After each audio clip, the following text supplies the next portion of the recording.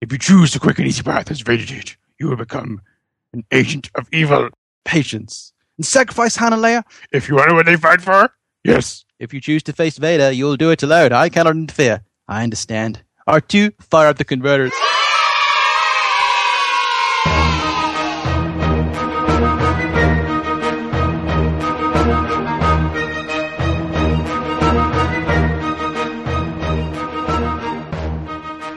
Hello and welcome to episode 29.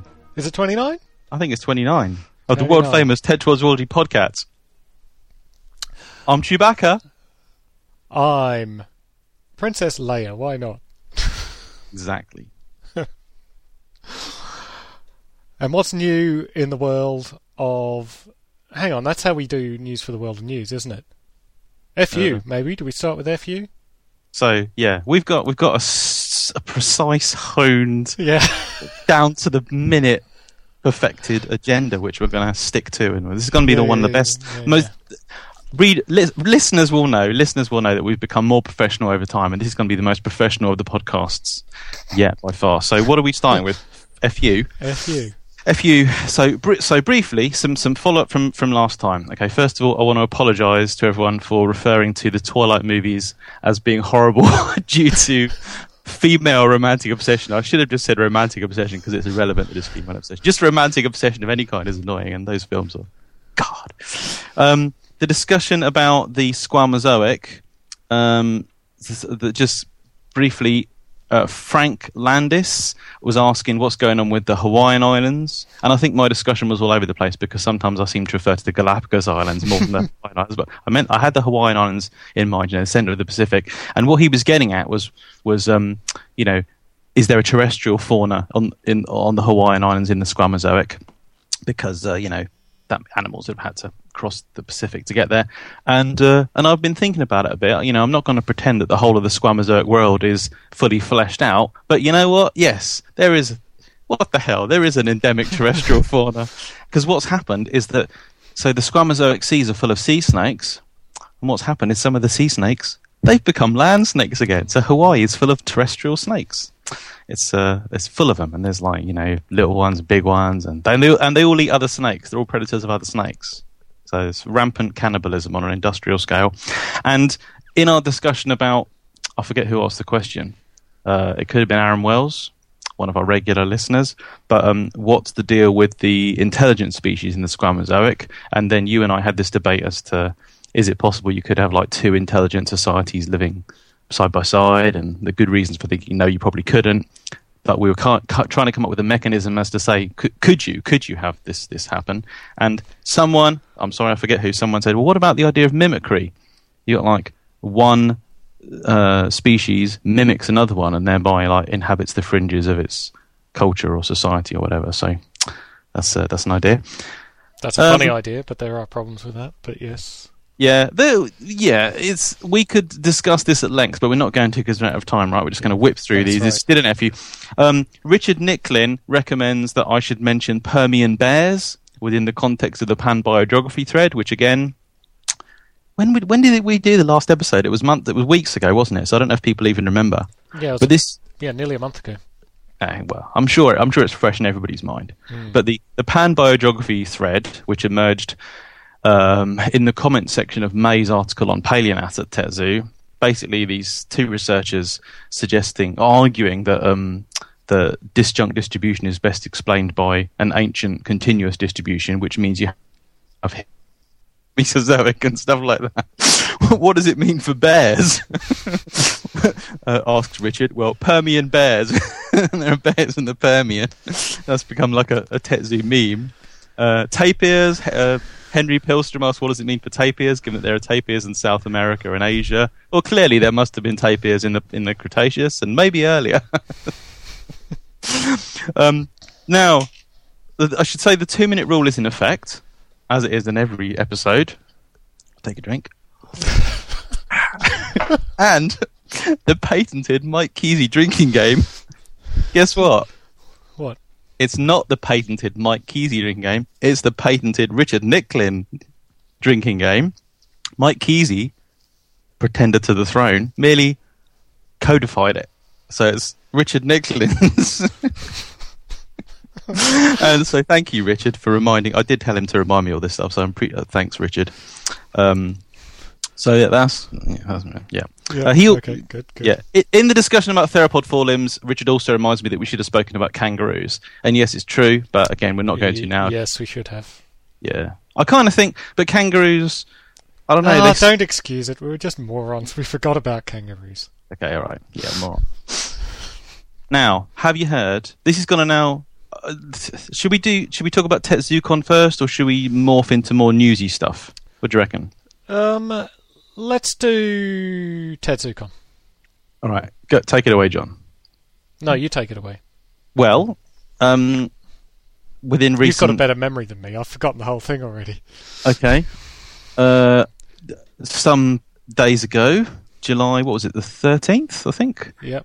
We held the world's first ever Tetrapod Zoology Convention, TetZooCon, at the London Wetlands Centre in West London, and it was fantastic. I mean, I really enjoyed it. I think we had a brilliant spread of talks and presentations, and all the talks were really good. We've made a point of asking for feedback from all the attendees, and without any exaggeration, I can tell you that every single, obviously, if you got 5 or more talks, they're not all going to be equally strong, but every single there were positive things said about every single one of them. It was all good, and in the end, we had somewhere around about 55 people turn up, which was, we were hoping for a couple more. We could have had another 20 on top of that, but that number looked dead right for the venue. The theatre was, the right spread of people to fill up the space. And, huge thanks to everyone who attended. Really appreciate the fact, it's obviously a huge gamble. You just hope that people are going to come to an event like this, and they did. And they've all said really good things about it.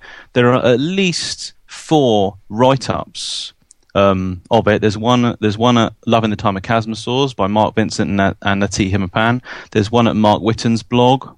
There's one by Paleo Sam, which is... we'll have to put this in the show notes or something because I can't remember the name of the blog site. But and there's one or two others. There's also one at Tetrapod Zoology, of course. I've written up my thoughts about it. And a spread of talks we had stuff on dinosaurs, pterosaurs, some stuff about historical primatology and cryptozoology, some stuff about speculative zoology, mermaids, amphibian conservation. I think it was a good representative spread of stuff that's fits within the remit of the TetZooverse. And the Paleo Art Workshop worked despite your fears, and I know you weren't happy with what happened technique-wise, right? But it was a minor technical failure. But it didn't fail completely, right? Didn't fail completely right. What didn't work? So one of the cameras didn't work. So I should explain what this is in case podcast listeners don't know. We had 3 people at the front, Bob Nichols, Mark Whitten and myself, drawing, and that was being projected onto the screen via cameras. Just phones. I was using phones to relay the video to the computer, which was projecting it to the screen. One of the phones was just refusing to connect to the computer, so we were missing one video, which, was mine. Well, as someone who was, I was an audience member in that session, I didn't know that. I didn't, just didn't register. So it worked, and it worked really well. Mm. So what John, Bob, and Mark did is as they were drawing stuff, because what we did is John devised this exercise where people had a disarticulated skeleton, and they had to try and interpret it however they liked. And it was a famous paleontological specimen. I think most people a lot of dinosaur-y people knew what it was straight away. But we had a show of hands afterwards, and it was only about a third of people knew what it was. Mm. Because I guess the TetZoo world is large, I would say that certainly on my side, I came from the paleo side, so I get the impression that it's more paleo focused than it is, and it's in many ways it's not. It's very much a lot of modern zoology, Of course, there's paleontology to back it up in most people's heads, but yeah, down to knowing actual specimens of dinosaurs. I think a lot of people just don't know that sort of stuff. Right? Yeah. But it was a brilliant exercise. It went really well, and I think it was what we hoped for in terms of interactivity and also funness. And and the quiz. I thought that we had a quiz at the end, 30 questions, which it was mostly meant to be very difficult, and it was kind of meant to be a bit silly and fun. And yeah, I did the quiz when you sent me the quiz. Yeah. And you sent me the answers. And I did the quiz after I read the answers. Do you want to know how much I got? Yeah. 4. Right. And you'd already looked at the answers? I already looked at the answers. How is that even possible? It was really hard. Well, I would say the mode score for you in that quiz was about 4, wasn't it? There were very few people that got over half, yeah. Oh, come on. The highest score was 17. No, the highest was 23. How many? Out of 40, was it? 30. 30. The highest was 23, which was just ridiculous. The second highest was 17. Yeah. Yeah. So everyone else is below half. Yeah, there were so out of our 50 odd people, 53 people, whatever, there were 4 that got over half. Yeah.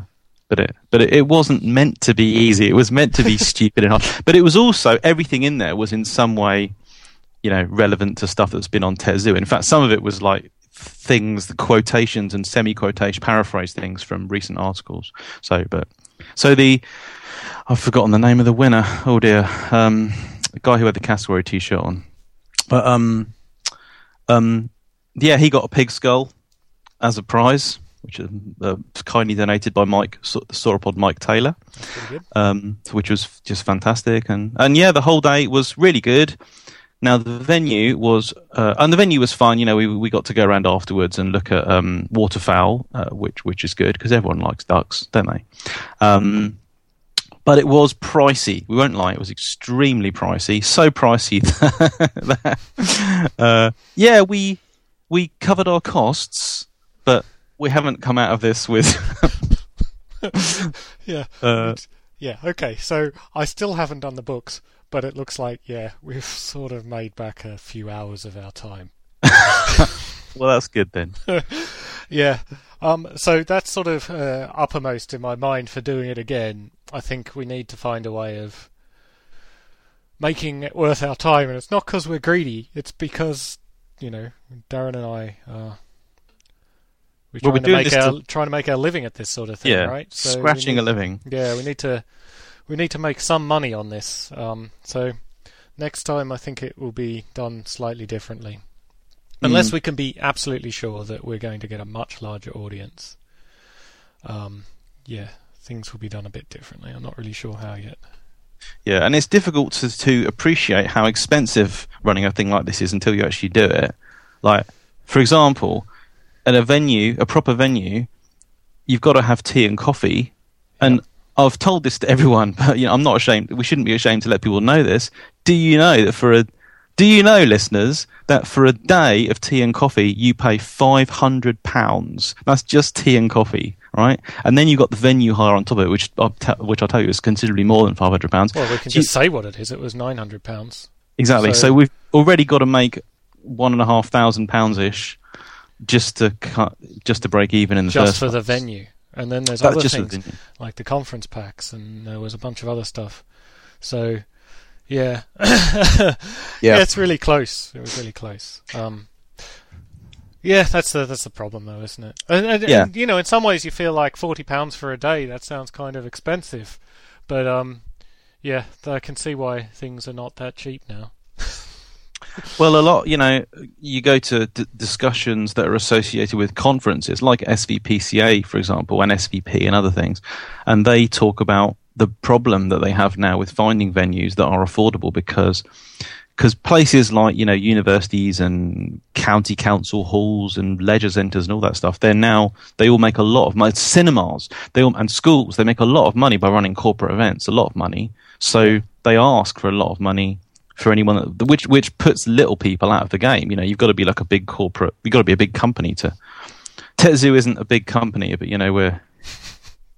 Okay, it was one day, Darren. One day. One day. Well, we're still in our 30s, so or I am anyway. I don't know about you. It was Kelvin Britton who won the Tetsu quiz with a spectacular 23 out of 30, which is just ridiculous. People want to know what the questions was. People have asked me. I haven't had time to do anything about it yet. I'm not sure if I will actually, but I don't know. We're unlikely to ever have time in the podcast to go through it, are we? But No. But they were questions like, what was the 10,000th comment on Tetrapod Zoology version 3? Although was we it? could do it as an extra. Maybe we will. But yeah. So, but I have heard, tell of people running conferences or conventions and coming out of it penniless and being, completely ruined financially by this. And at least it wasn't that bad for us. At least we did cut even. So yeah, well, so, yeah. yes, it was. Yeah, exactly. We made a little bit of money, which is all right. yeah. And so, are we going to do more? More TetZooCons. I would say yes, if we can find a way of getting that cost down a bit, or finding a way of knowing for certain that we can get to a number of people that makes it more profitable. The problem is that the sort of numbers we're looking at, sort of 50 to 80, is a really awkward number of people to have. There's not a lot of venues, and the venues that are around are expensive for the number of per person, is what I mean. So if we could get up to many more than that, then we'd start to make it back in volume. But that's the problem, isn't it? Because that number that you've anywhere between, I would say, 30-ish and 80-ish is the sort of general ballpark number for events of this kind. I go to a lot of conventions and conferences and stuff, and they're all about that. Unless you go to the next step up is things like big meetings of international biologists and paleontologists where you're into the couple of thousands, but everything else is like between 50 and 100. Yeah, and so I agree. Which is why it's surprising there aren't more venues around like that. But there you go. We have to move on because we're spending too long on TetZooCon. I told you not to, John. I told you not to. And now we've got to do news from the world of news. Okay, and got to keep this real brief as well. Yeah. Because just a couple of things. Now we can't not mention Calindrodromeus zabacalicus, which is this fuzzy bipedal Neornithischian dinosaur from Siberia, described by Pascal Godefroy and colleagues in Science. So we already know, thanks to a Psittacosaurus specimen and thanks to Tianulong, a heterodontosaurid from China, we've known for a while that Ornithischian dinosaurs, some of them have weird filamentous integumentary structures of some form, which people like to call proto-feathers, or like to say that they're feathers. But this one, Calindrodromeus, it's got small rounded scales on its parts of its feet. Then it's got hexagonal bigger scales on its shins, I think. It's got monofilamentous structures across much of its part of its head and limbs and body. Then it's got subrectangular plate-like scoot-like structures arranged along the dorsal surface of the tail, so the tail isn't covered in fuzz. Then it's got two other weird novel structures. It's got these things that they kind of superficially resemble a hand, in that there's a broad base plate region, kind of like the palm of your hand, and then emerging from the posterior border of the base plate are a series of subparallel fibers. Then also on part of the proximal part, that's the upper part of the shins, there are long ribbon-like structures. So there are at least 3 filamentary structures on this animal's body, as well as scales on other parts, and as well as these rectangular scoots on the tail. That's pretty cool, isn't it? It's pretty awesome. So a little fuzzy ornithischian. And we've mentioned fuzziness in dinosaurs a couple of times. And predictably, the thing people tend to say is, well, okay, we've got loads of fuzzy theropods. Now we've got a couple of fuzzy ornithischians. We know pterosaurs are fuzzy. So was the common ancestor for pterosaurs and dinosaurs filamentous? And like I said, people do tend to refer to these filamentous structures as feathers or proto-feathers, and I'm not really, I don't know, not kind of sure if I'm happy with that or not, because I think that feathers may be part of the whole, maybe feathers are part of the whole spectrum. Certainly they are in theropods, but I'm not sure whether we should call the filamentous integumentary structures feathers or proto-feathers, because, there might be nothing to do with feathers at all. It's just like filamentous integument is... And also, even if they are homologous, I think that there's sort of a weird thing with, this stuff on ornithischians. It had clearly evolved in its own sort of direction from, if it is homologous with other things, from simpler sort of single strand things or something like this. I just don't know. I don't know whether I like calling them proto feathers, like they're on the way to feathers. Yeah, like they're antecedent to true feathers. Yeah. I kind of, because there is of course the possibility that they are independently derived and they don't stem from a common ancestor. But we've spoken about this before on the podcast. I think we both prefer the idea they probably are. I think it probably is going to pan out that fuzz of some sort is ancestral for ornithodyrans, so it's inherited by pterosaurs and dinosaurs from a common ancestor. But I don't think we should call all of them feathers. I think we should only call them feathers when they're in like Coelurosaurian theropods. And these, I say when they start to have feather-like structures, I think that they, like branching, something that is recognised in modern feathers. I think that's when we should start calling them feathers. Before that, I think we should call them hair or something like this, something more. Yes. Nondescript. But very cool that we have these like several complex, weird integumentary things going on in Cylindrodromeus. I mean, these little like broad base plate things and these long ribbon-like things. They're not just covered in like a simple fuzz.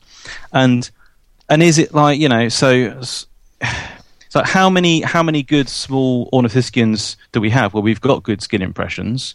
Well, we've got like a bunch of Psittacosaurs, one of which has got filaments, and now we've got Cylindrodromeus and Tiannulong. It's like, it seems that when we get specimens with exceptional preservation, we do get filamentous, fuzzy things. Yeah, all small ornithischians, when we have the have skin impressions, seem to have these sort of fur or fuzz or something going on, right?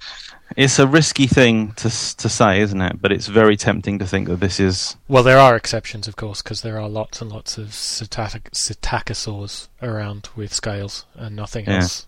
Yeah.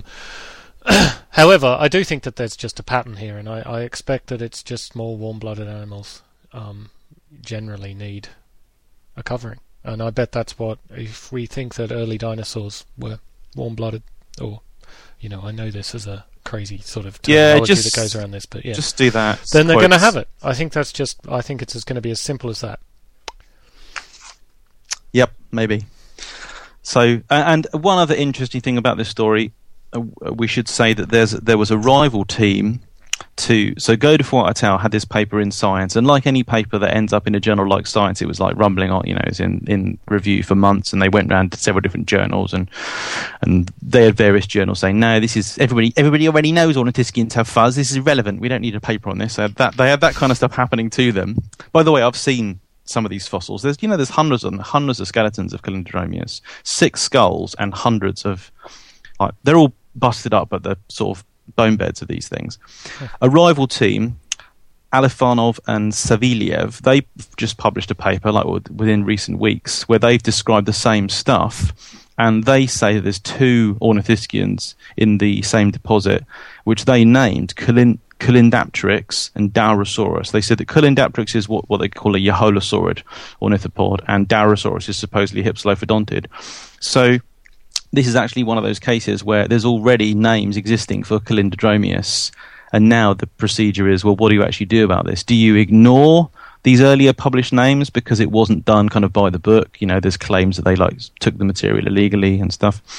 Or do you say, well, no, according to the letter of the law, the ICZN, you've got to follow specifically, the fact that these were published first. So that's not resolved yet, but obviously, at the moment, everyone's using Cylindrodromeus and sort of forgetting about this other paper, but that's a kind of an issue that will have to be sorted out in time. And okay, moving on. That's enough. Oh, dinosaur stuff. I should say. At the time of speaking, it being Wednesday the 30th, tomorrow. So this will be out by the time the podcast is released, right? Mike Lee, Andrea Cow, Gareth Dyke and myself, we've got a paper in Science on trends in theropod evolution. And we have combined a huge database of like theropod phylogeny and theropod occurrences in time and theropod body size using Bayesian methods, basically chucking all these different sets of data together to get what we argue is the most kind of like complicated and biggest theropod dataset so far. Basically shows that on the bird line within theropods, if you think only of the lineage leading to birds, then you've got a constant and continual decrease in size, a trend in size reduction that extends for over 50 million years. So theropods along this bird line getting smaller and smaller and smaller over time. And we're not the first people to point this out or establish this, but we've basically used these new methods to try and establish it. So that's out in Science tomorrow, and I think that'll be all over the place in the news because media people love that sort of story.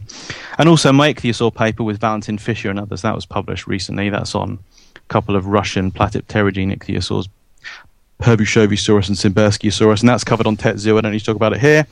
Right. Wait. Move away from fossils. Drink. Painted Mike Kesey drinking game. What was that drink for? / Richard Nicklin. I don't know. I thought whenever Darren makes a stupid noise, you got to drink. I don't know. You Tapirs. just make this drinking game up as you go along. Yeah. Do you have the rules in front of you now, John? No. Do you? Exactly. So what do you know? No, it's when Darren sings, when John hates a film, when John has never seen a film that he hates, when, I don't know, when John takes a drink, take a drink, swinging away at your martini there. Tapirs. Have you heard the tapir news? There's no new tapirs, right? Well, that actually, would be crazy. There's now, a large mammal being discovered now. Bear with me here, because I'm actually going somewhere with this, right? So, TetZoo podcast listeners might be aware of the fact that a new tapir was published earlier this year by Mario Coswell and colleagues called Tapirus cabamani. It's discovered in diverse locations in northern Amazonia. However, now, some of you will know, and this, I'm telling the truth here, there really is some news here.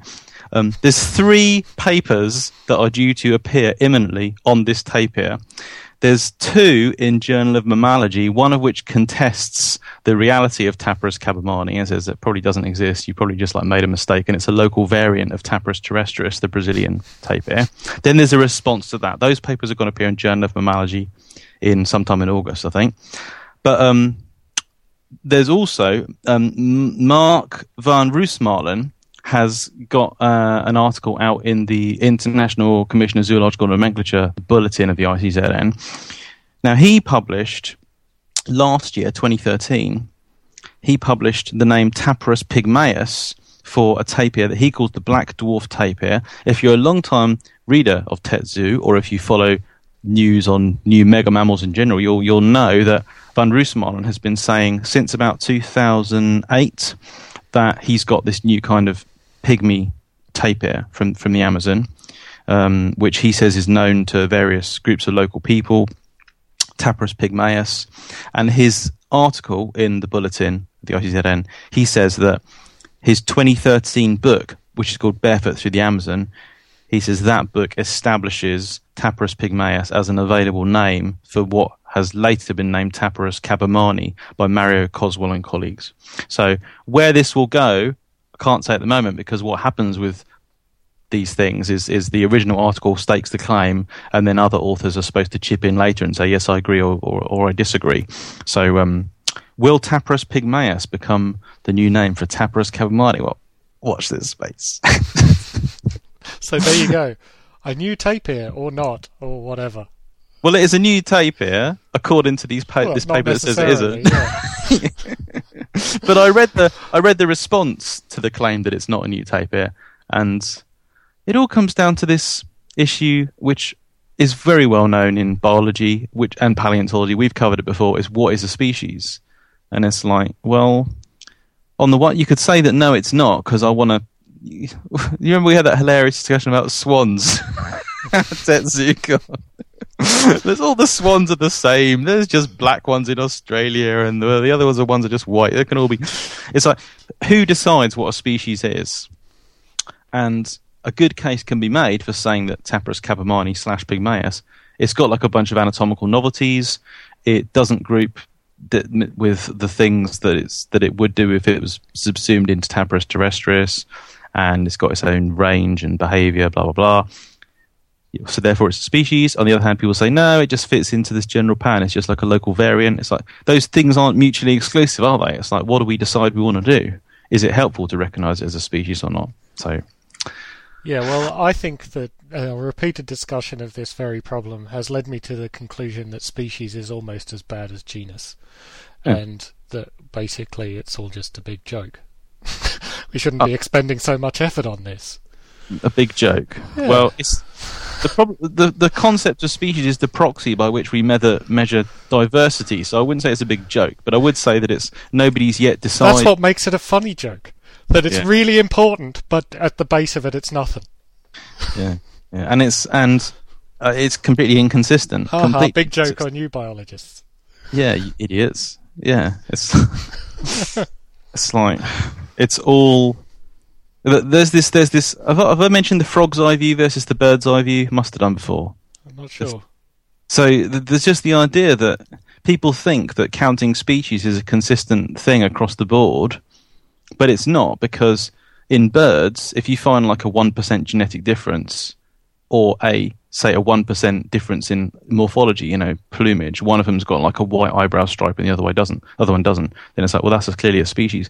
But in frogs, it's like, you accept a huge amount of genetic variation, and huge in genetics means, I don't know, 4%, 6% difference or something in genome, but that one looks completely different. Oh yeah, that's because it's just a local morph. It's just like adapted to the muddy place instead of the dry place. That kind of thing. It's like people are not consistent at all in terms of what they regard as species across groups. It's all down to convention within a group of researchers, which is why it's ultimately a human endeavour. It's like there isn't really an objective kind of clear delineation of what species are.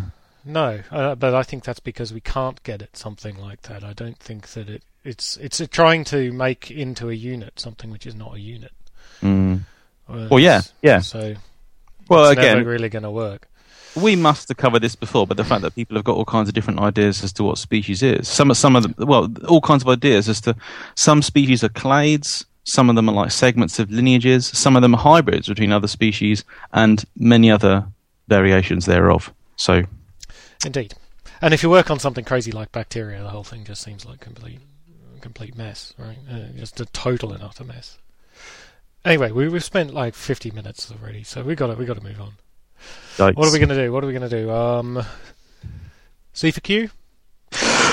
Cash for questions. 4 big questions this week. We have many, many more questions, I should say this, for the listeners' benefit and the people that ask questions, but we're working through them. We're working through the backlog, so if your question doesn't appear this time round, we will probably get to most of them next time, but we've got quite a big backlog. Not only did we have the thing where I didn't notice that there were cash for questions coming in, but also people have been asking a lot of cash for questions, so... Going to do 4 this week, as many as we can next time, and we'll just keep trying to work through them. Yeah, 2-minute rule. We'll be richer than astronauts. Richer than astronauts. 2-minute rule. Keep it quick. Let's go. Go. 2-minute rule. 2-minute rule. Let's set my clock.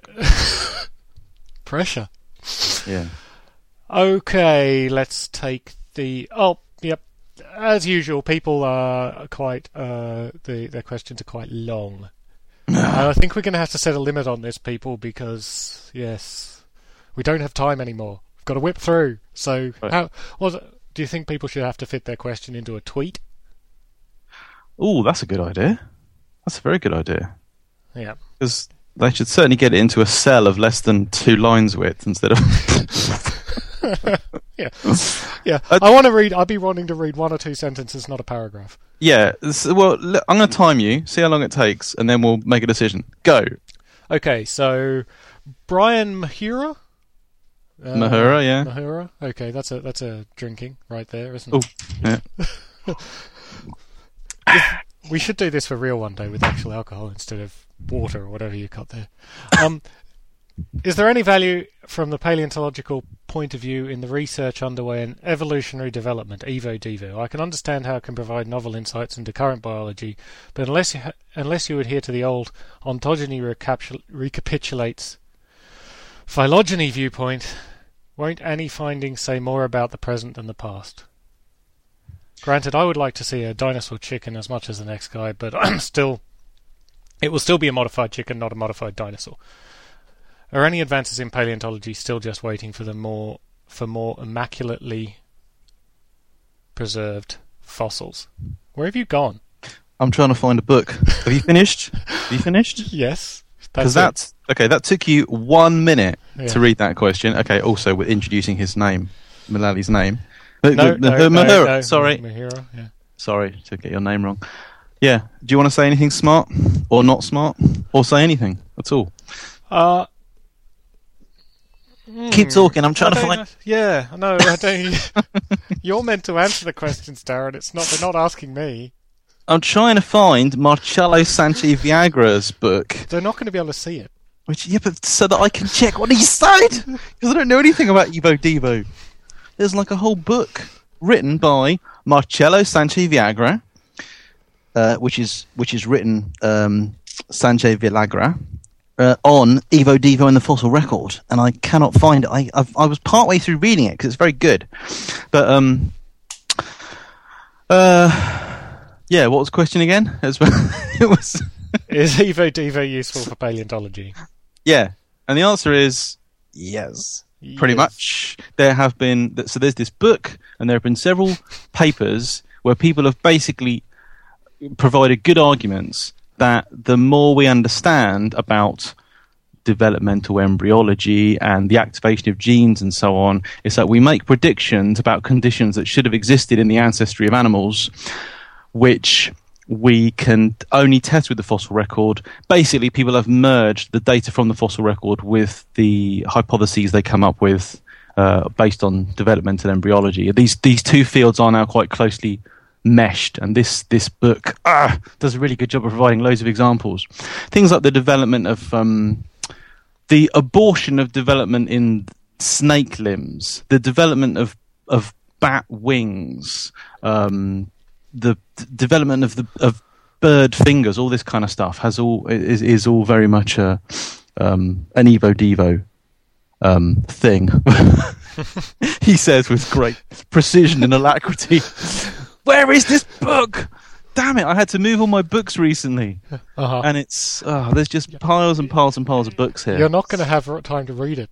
No, but just to flick through it and just read some of the lines as if they're my own wisdom. Damn it must be upstairs. Yeah, so yeah. 2-minute rule. Yeah. So I think we can sort of talk about the second part of this, dinosaur chicken stuff. That's got some... Yeah. Yeah, so like the idea that what is it? Phylogeny ontogeny recapitulates phylogeny. Like the notion that was a rule is stupid, and always was, but there's something going on there, and that's, if you look at evolution over very large timescales, things tend to get more complicated by layering things on top of other things, and that you do get to go from a simpler form to a more complex form. It does resemble, in some ways, what the evolutionary pathway was. But I think once you're up to the level of dinosaurs, the sort of level of is a bird any more complex than a Coelophysis?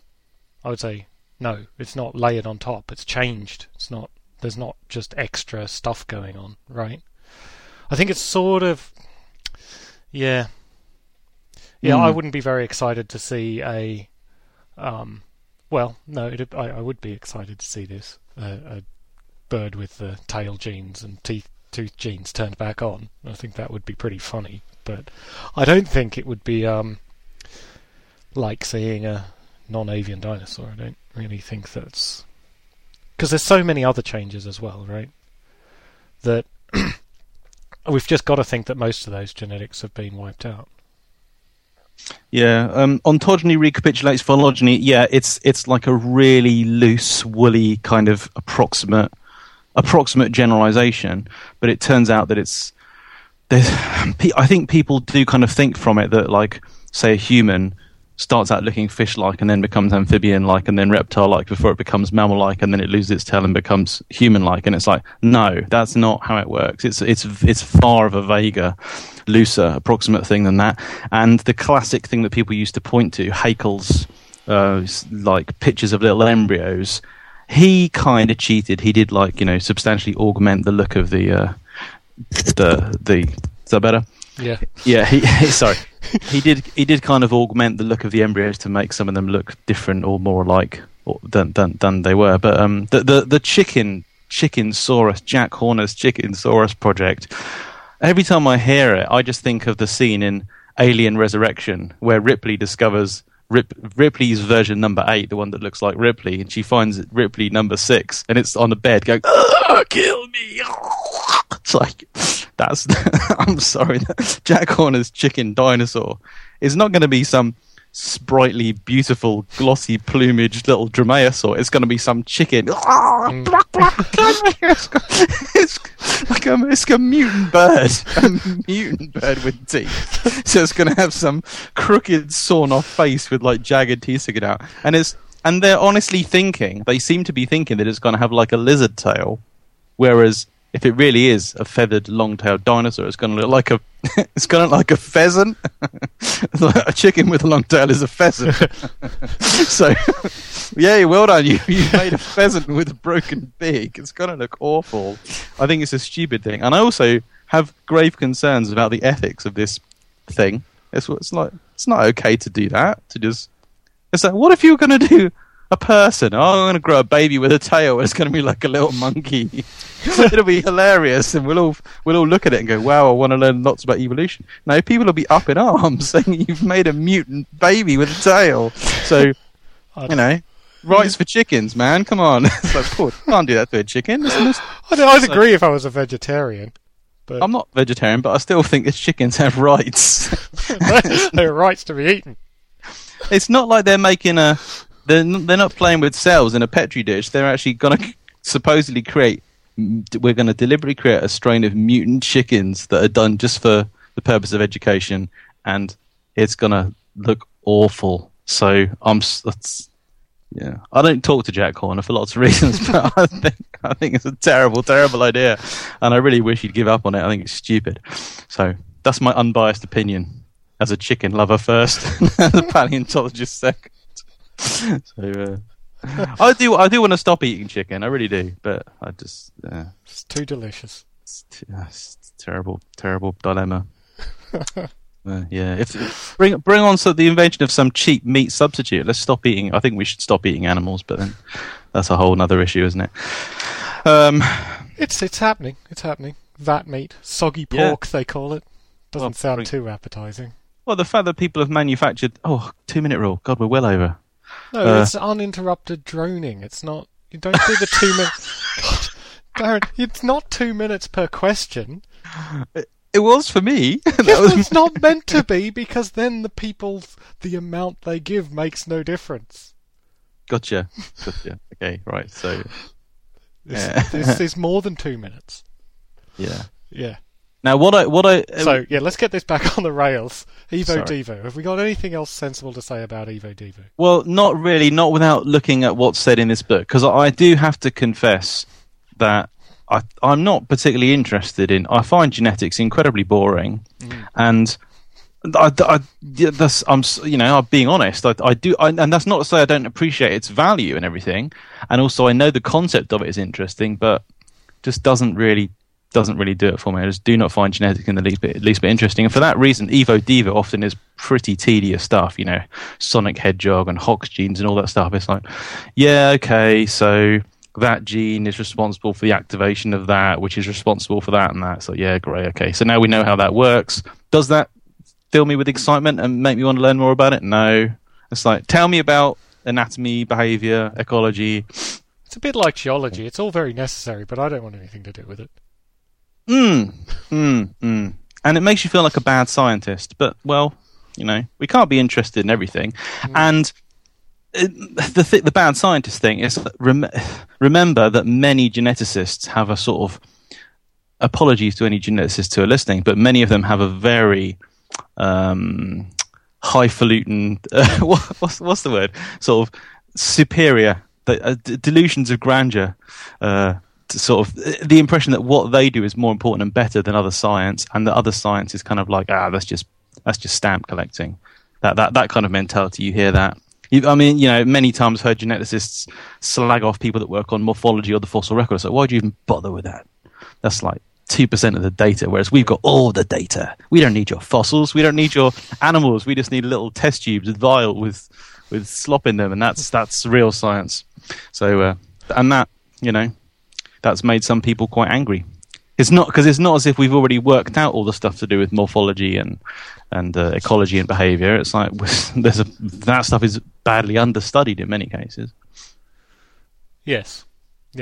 Of course, some of the morphology questions do. We've as we've discussed before. You know, why are things a certain way they are? Like, why do tyrannosaurs have small limbs the way they do? And often we find ourselves thinking, it could be some sort of genetic thing.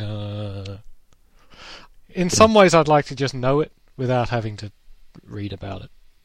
But so then the answer would be, well, it's because the BHMP gene codes for the hydroxybinase form of adeglanase on the developing limb bud, and it's like, and that's the answer. Oh, great, thanks. Yeah, but then at least we know to stop looking at it. Yeah. It's because which bits are dead to us. Why do tyrannosaurs have small limbs? Because the genetics of limb development was aborted at an early stage in the embryo. Or why do they still have functional limbs when they seem to be too small to be useful?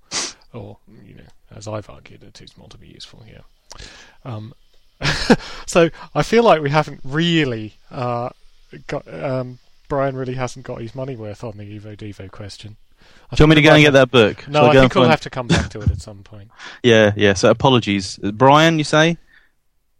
Yes. Yeah, Mahura? Mahura, yeah. Yeah, thank you for the question, and I'm sorry we did such a terrible job of answering it. But, well, if you're a listener, you know what to expect. That's all I will say. Okay, Mike Hansen. Oh, Mike. Such a long question. Mikey Mike.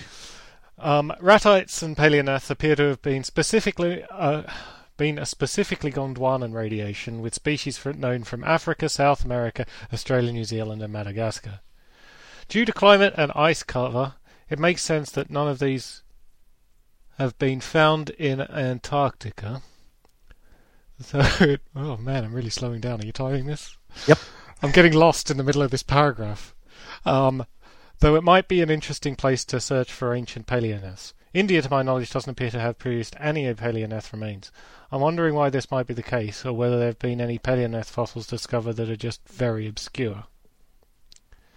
On a similar note, what, if anything, can be said of the Cainozoic? Cenozoic? Cainozoic? Well, it used to be spelt Cainozoic. Did it? In oldie Englishy. Cainozoic? You can spell it like that if you want, but it's generally just... Fauna of India prior to the collision with Eurasia. Right. Finished? Unbelievably... Look. See? Yeah. I got through that in a minute. A minute and 1 second. And there's a corollary to this. How do you over in England pronounce Skeletor's name? There you go, Skeletor. Skeletor. Nobody says Skeletor. And Skeletor. Yeah, because that's why Americans ask. So, do you say Skeletor? No. Why? Because we watched the cartoon, you idiot. We didn't just read it off the box of toys. We had the cartoon come out before the toys were out. So, He-Man. I am Adam, Prince of Eternia. Let's just talk about He-Man now. Powers were revealed to me the day I held aloft my magic sword and said, "By the power of Grayskull, I have the power." Cringer became the mighty battle cat. I became He-Man, the most powerful man in the universe. Pung! Only 3 others know our secrets. Our friends, Orko, who's completely useless. Comedy. I forget what he does. Matt Duncan, or Man at Arms. Choo choo. And the Sorceress. Oh, goddamn. And together we defend Castle Grayskull from the evil forces of Skeletor.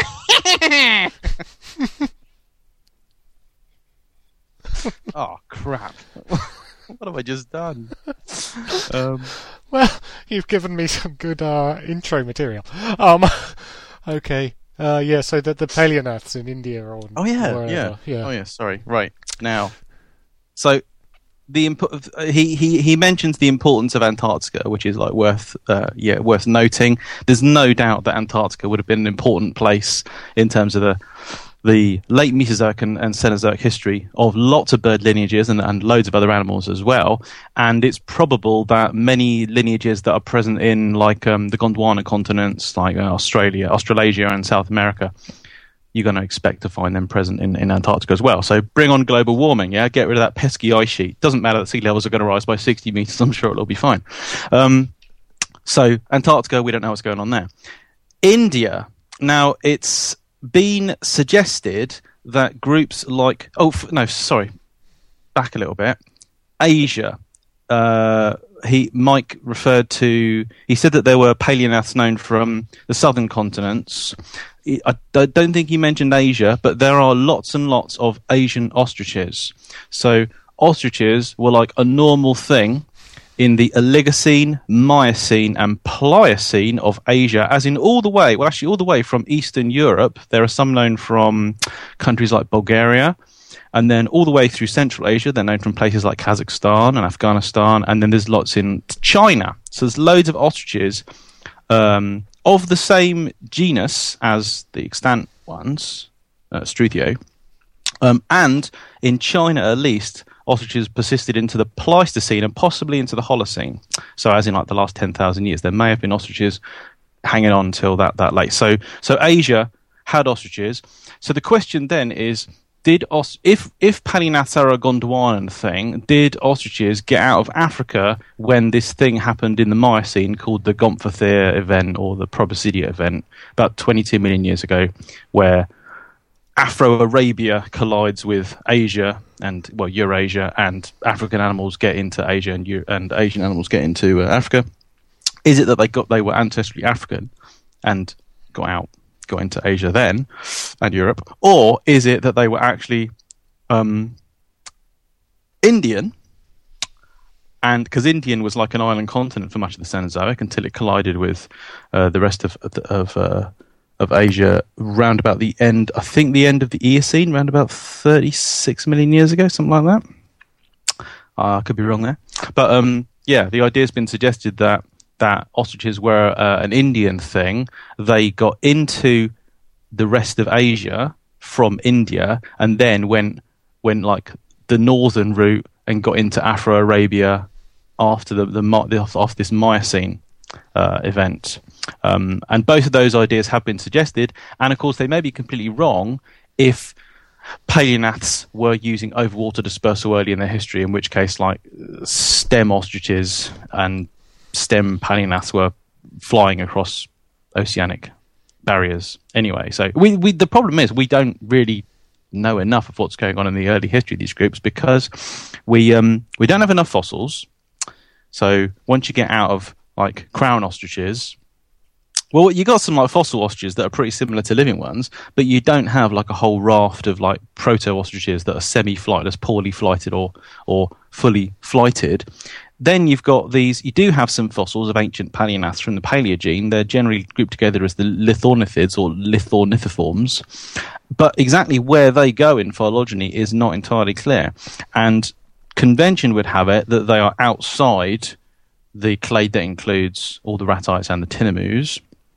But some people have chucked them into big data sets and found them to nest somewhere within the crown, and given that some of them are flighted, they could support they could basically add fossil support for the idea that you've got a flight ability widespread in paleognaths, with then several independent evolutions of flightlessness in the ostrich lineage, in the rhea lineage, in the cassowary emu lineage, and the kiwi lineage, and the elephant bird lineage, and the moa lineage, right? So what a mess. So, it's a gargantuan mess. So, as usual, I can't provide a nice, tidy answer to the question. But we don't know what's going on in Antarctica, and that's a big mess. There's this complex, unknown history of ostriches. It's all screwed up by the possibility that there's flighted stem members of different lineages, like crossing the water by flying. And am I answering the question or not? Yes, I think you have. Because what exactly was his specific contention? Specifically Gondwana. Okay, so they're not specifically Gondwana if there's ostriches in Eurasia.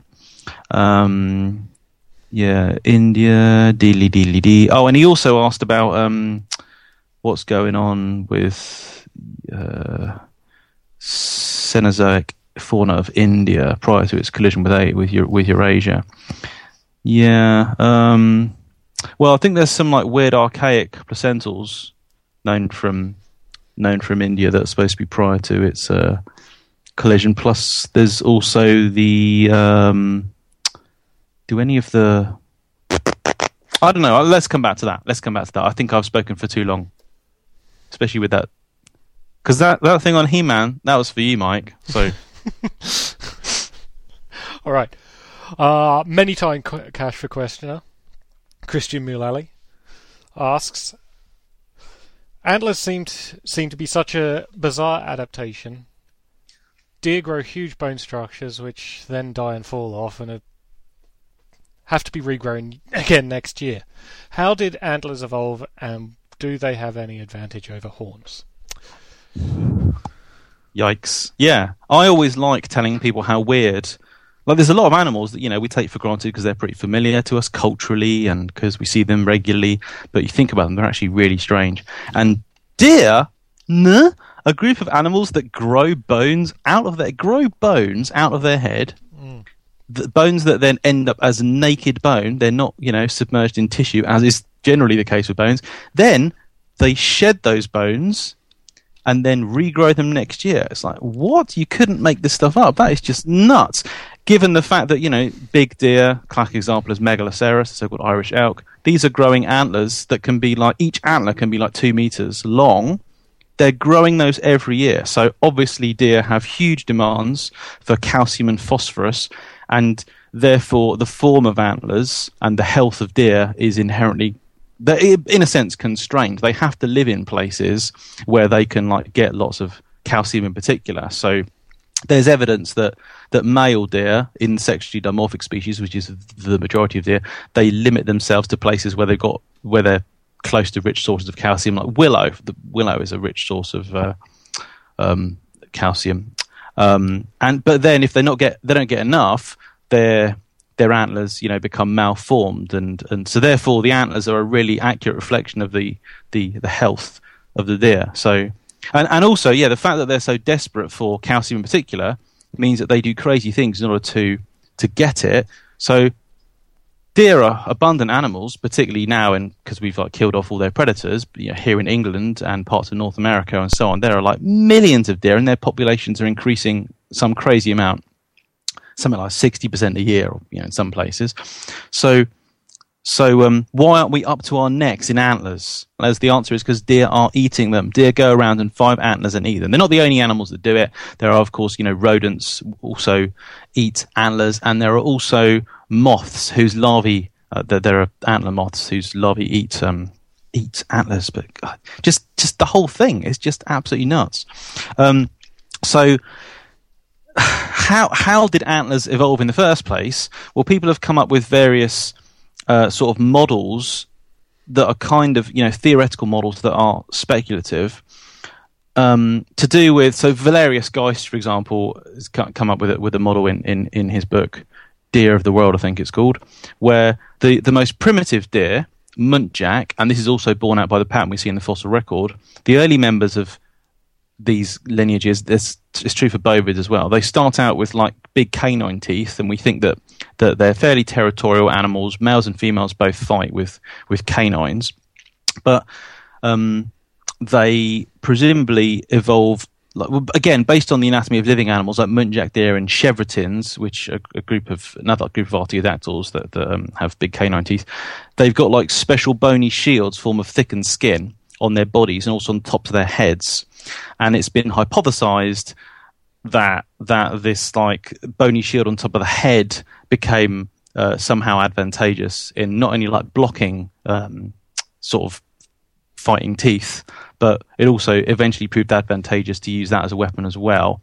And if you're fighting for the purposes of like, territory or sexual or social combat, it's been argued, again, based on the anatomy of living animals, that it's helpful to have like jabby, pointy things that you can jab into the skin of your rival, because that is actually super painful. Whereas if you evolve like a big club, because a big club smacked across the side of your face or something isn't as painful and memorable as like a blade that cuts as much skin as possible. So it's proposed, this is like one of those general rules that people have come up with for the evolution of armament in animals, that jabby, pointy, sharp, tippy things are better for like making big skin wounds than our club-like weapons. So maybe there was selection to increase the like pointiness of these like head domy structures. And then presumably what happened in deer, and again this is borne out by the pattern of the fossil record, these cranial armaments, these like top of the head things, became more important than those big canines, and the canines were eventually reduced and lost, and they went on to evolve ever more elaborate head armaments. And then that then takes on like a kind of evolutionary escalation, because they're used as weapons, but they signal genetic quality and status and stuff, so they're used as visual signals as well. So and the way antlers grow is really weird. They're formed predominantly they're not formed of like a normal bone. So this obviously fits with the fact that they grow so quickly. They're predominantly formed of endochondral bone, which is like a really cartilaginous form of bone, and then they've got like a kind of hard, so there's like a spongy cartilaginous core, and then there's a layer of a thicker non-cartilaginous bone called intramembranous bone, which grows over the top of the endochondral layer. So their whole anatomy is unlike that of normal bones. This helps explain why they grow so quickly. But as for models as to how they I'm always wary in talking about things like that, because it's very much a just so story. It's like, I guess one of the really interesting things, and I think in the question this is what advantage they have over horns, is why do they lose them? Why do they drop them? Yeah, why do they drop them? Why go to all this effort and then drop them? Yeah. Because it doesn't seem to be that much of a disadvantage. It would seem to me to be less of a disadvantage to carry them around for the remainder of the year than drop them and have to regrow that enormous amount of bone. And all the calcium and phosphorus, it's quite difficult. It's constrained. Yeah, and I've tried to read I've always been interested in deer. I've tried to read as much as I can about the evolution and maintenance and variation of antlers, and that's something that I can't recall ever being explained. I wonder if it has been, if there's an advantage to dropping them. Because people, there's silly stuff that people have come up with over the years that pertains to specific kinds of deer, like the giant antlers of Megaloceros are so unwieldy that males are probably disadvantaged in cluttered terrain, for example. It's not as easy for them to run through forests as it is for individuals that lack antlers. But if that's not going to affect the whole of their history, what about all the small-bodied deer? And what about, isn't it negated by the fact that, if there's a herd of deer of all kinds of all ages and genders, it's like, are you really going to tell me that the females are better and negotiating through the woods and stuff than the males? No, I don't think so. I think the males are probably a bit faster because they're bigger and got more muscle and stuff. So also they're less likely to be picked off as because they look less. Yeah, they're less obvious. They're less showy. So the females maybe because. No, what I meant is that if you're a predator, you're probably not going to go for the biggest, strongest male you can see, right? Right. With those great big things on its head. Yeah. It just, okay, they might be slightly disadvantaged in rough terrain, but that seems a bit weak to me. And also, as you say, this works for when it gets crazy, but what about the ones that aren't so crazy? Yeah. It doesn't really seem to work for that. Yeah. I mean, it could. It seems to be one of those things that could just be sexual selection. I mean, it's sort of like it proves that you've got what it takes to grow them every year. And they become. Oh, and also, you fade out of as you become less fit. That becomes obvious. Yeah, and they become more complex each time they regrow them. So, like deer grow more tines, branching points on their antlers the older they get. So today, red deer here in Europe, a 10-pointer is regarded as exceptionally magnificent, virile, and also quite rare. Whereas like a 6-pointer or a 4-pointer is dirt common and not as showy and not regarded as healthy and stuff. But if that's the case, why can't they? It's not as if they're limited to growing. Does it represent an investment of materials that they've like collected, sort of stuff they've ingested over the years, and it's only after you've got a certain reservoir of nutrients and minerals and stuff in your body, only then can you grow a 10-point set of antlers, and that shows that you're. Do you see what I'm explaining this badly? Do you see what I'm trying to explain? I'm trying to say that the first step in this process is that if you grow antlers, why can't you just, given that they grow and then they stop growing, why can't you just grow, like, as soon as the animal starts growing antlers, why can't it just grow a luxuriant giant pair with 10 points to start with? Or is it that they can't do that? You can only do that once you have required, a significant amount of hormones and proteins and fat and stuff. And so therefore it is a direct investment. It's a direct advertisement of how fit and buff you are and how much what a spectacular mate you are. I think it's probably got to do with something like that. Although, of course, you could argue that why not just grow them continuously and slowly, right? And therefore you get exactly the same effect. The oldest, strongest ones have the biggest, most impressive antlers. And that's generally the way it works with... Well, that happens in other things. I can't think of any examples at the moment because I'm a maroon. But just continuous growing things that just get bigger, right? Or maybe it's a race, and the selection is such that only within you've got to prove. Okay, you're a female deer. You're looking at a set of males, and which one of you boys? It's the mating season. I'll see you again next mating season. But which one of you boys can prove to me that you can accrue enough proteins, fats, minerals, blah blah blah, within the space of time? Go! Off they run. See, I do think that does get back to my notion that it's a strong indicator when you start to decline. Because say you're a well-established male and you've got the 10 pointers, but you have a couple of years where you're not that great, then that's going to be obvious. That's going to be obvious because your antlers aren't going to be as good, right? Mm. Whereas, with the way they do it, you have to be on top of your game every year. Yeah. Although, does that really help? Because surely it doesn't matter how old the male deer is. If it got to that stage, just because it's old and decrepit now, still got good genes.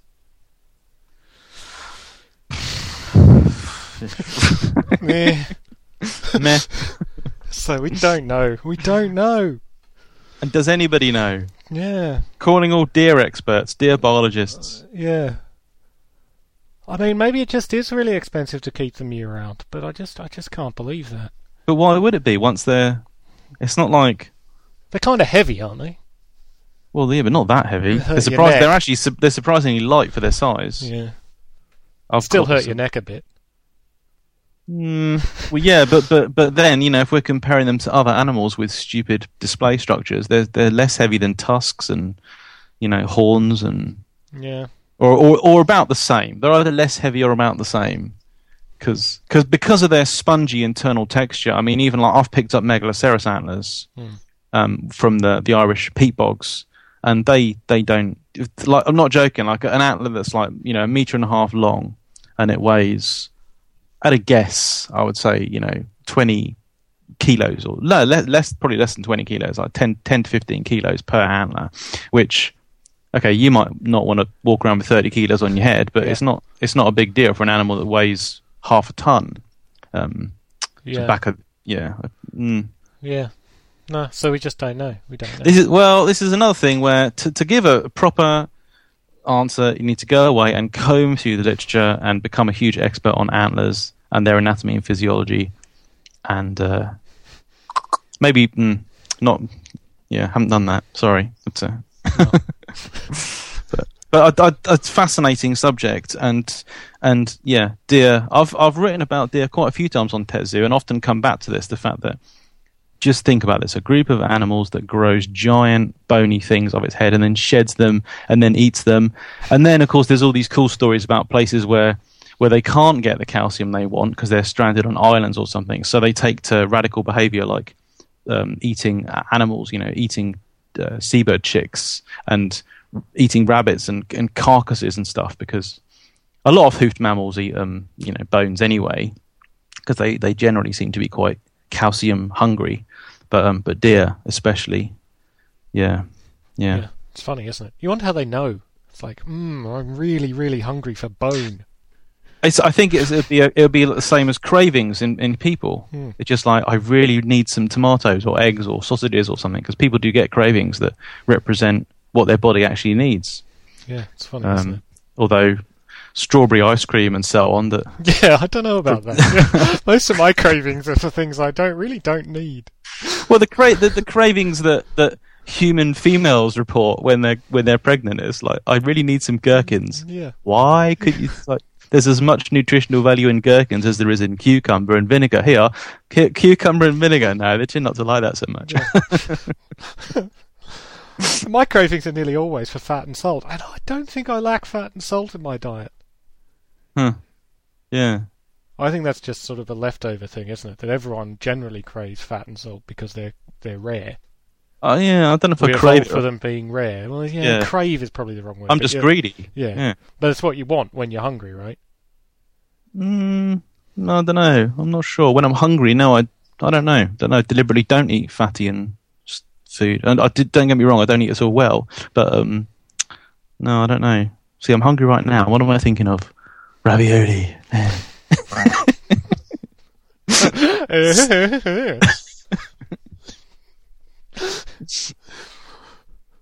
Okay, so I think we've taken that as far as we could. Let's move on to Stevie Moore's question, which is the final Cashra question. Okay, hold on, one sec. Okay, and go. Okay. Go. All right. Oh, is it possible or likely that flying birds will have become as large as Azhdarchid pterosaurs, based on the fact that we know Azhdarchids certainly flew, and presumably decently at huge sizes? Could you please speculate on possible scenarios for flighted avian megafauna, including anatomical structure, lifestyle, and niches, and even behaviour? Also, any recommendations on further reading? And 20... Could you say that? 20... That's about 30 seconds. Well done, 30 seconds. Well, you know pterosaurs. What do you want to say about this? There aren't any, but we don't know of any flighted birds as big as Azhdarchid pterosaurs. In fact, not even close, right? Not even close. The largest birds seem to weigh in at around, I think the mass estimates are about 70 kilos. Am I correct on that? On a good day, yeah. Yeah, and so if you're looking at Ashdarka pterosaurs, probably weighing more like certainly over 200, the big ones. Yeah, they don't get as big, and a couple of things suggest themselves structurally. But I don't know this, but these are just possible things. Birds are relying on feathers. Feathers might have an upper limit where they're not particularly effective, and I think the biggest feathers are getting up around 1 meter long. I wonder if you try and make them much longer, they just start to not behave correctly anymore. And also, bird launch becomes a big problem. So birds launch essentially by jumping with their hind legs, which means that they've got to have powerful hind legs, obviously, and powerful forelimbs for flying. So it's actually less efficient than what pterosaurs were doing, which was jumping on all fours. They got the full benefit of their flight muscles to launch them in the air. So pterosaurs have an advantage in launch. They're the two structural things that suggest themselves to me. What are your thoughts? Yeah, I would have covered exactly the same thing. So the current maximum estimated wingspan for the biggest birds. Now, a couple of weeks ago, we would have said that Argentavis, this Argentinian teratorn, was the biggest bird with published... It's not known from anything approaching a complete skeleton. In fact, from its limbs, I believe there's only a humerus known. But by comparing that to better-known teratorns, it's variously estimated to have a wingspan anywhere between... Normally 6 to 7 meters is the estimate they normally give, which obviously includes the full skeletal span plus these inferred big feathers as well. But there's another group of... giant, soaring, slim-winged, high-aspect seabirds, the pelagornithids, also called odontopterygiforms or bony-toothed birds or pseudo-toothed birds or false-toothed birds. Where they go in the phylogeny is a big, interesting question. But there's a new Pelagornis specimen. Is it Pelagornis or was it Osteodontornis? But whatever, one of the bigger of the pelagornithids published just a couple of weeks ago, and they reckon... wingspan for that is the same ballpark, like possibly 6-7 meters. And some of the articles I read about it were saying that I forget who was involved in this. Was it Gerald? Gerald Meyer has done a lot of work on pelagornithids. It might have been Habib, but Osteodontornis 2014. They were basically saying in this article that that these giant pelagornithids possibly were bigger than Argentavis. But but whatever, if these birds are maxing out at a wingspan of 6 to 7 meters, well, yeah, the biggest pterosaurs the biggest Ashdarkids have inferred wingspans and reasonably inferred wingspans of like 10 to 11 meters. So pterosaurs are still, and plus, as John said, pterosaurs are definitely, the biggest pterosaurs are much heavier. So, and so what is it about birds that means they can't do what pterosaurs did? And I would have said exactly the same thing as you. The fact that flying birds are fundamentally constrained when it comes to their takeoff mechanics, in that they're requiring on hind limb power. They're depending on hind limb power, whereas we've got a lot of good reasons for thinking that pterosaurs are using a forelimb push-off, and therefore they can get into the air with a much larger body mass. I suppose in a sense you could say that the forelimb takeoff is, in quotes, better than the hind limb takeoff, certainly at larger body size. And then the feather thing. Now there's sorry, what was the name of our questioner again? Stevie. Stevie said any recommendations on further reading. If you Google Habib, Habib, Witten +1, Habib Witten +1, you will find, hey, let's try this, Habib Witten +1. So our good friends and colleagues Mike Habib and Mark Witten published a paper in 2010 called On the Size and Flight Diversity of Giant Pterosaurs, the Use of Birds as Pterosaur Analogues, and Comments on Pterosaur Flightlessness. And check that out, because they have some stuff in there, which is basically why... I'm going from memory here, because it's been a while since I read the paper. It's a long paper. Check it out. But I'm sure there's some stuff in there, or certainly there's some links to stuff, some references to stuff that say why birds probably cannot function as flying animals at the same size as pterosaurs because the bending stress of feathers and the obviously if you've got a single membranous wing supported by a spar, which is what pterosaurs have got, then you don't have to worry about slots in your wing and having to compensate for that. Whereas birds, all that sort of stuff. So I'm trying to find like a nice sexy quote in the paper. I can't see one, but yeah, it's a combination. I think it's a combination of unusual anatomical conditions. Basically, pterosaurs evolved a set of characters which meant they evolved them at small size, and when they were evolving them at small size, they weren't planning ahead. They weren't thinking that one day we'll evolve into 10-meter, 250-kilo monsters, but they were features that were enabled them to evolve giant size and made them better at evolving giant size than birds. And that's not to say that birds haven't done well, because obviously there are big birds as well. Birds have done well, but they haven't evolved these giant sizes of pterosaurs. So in a sense, pterosaurs are better, in quotes.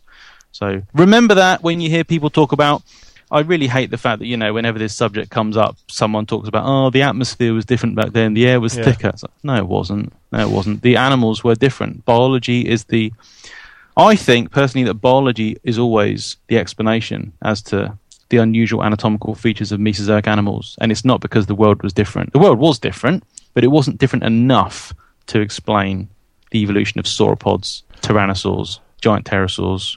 Indeed. I would say that nearly always the variation on Earth today encompasses is bigger than the difference between the Earth now and then, if you see what I mean. The difference between the tropics and temperate zones now is, So it was more subtropical, but so what? You're just expanding the tropics somewhat. It's not really it's not really particularly not very different.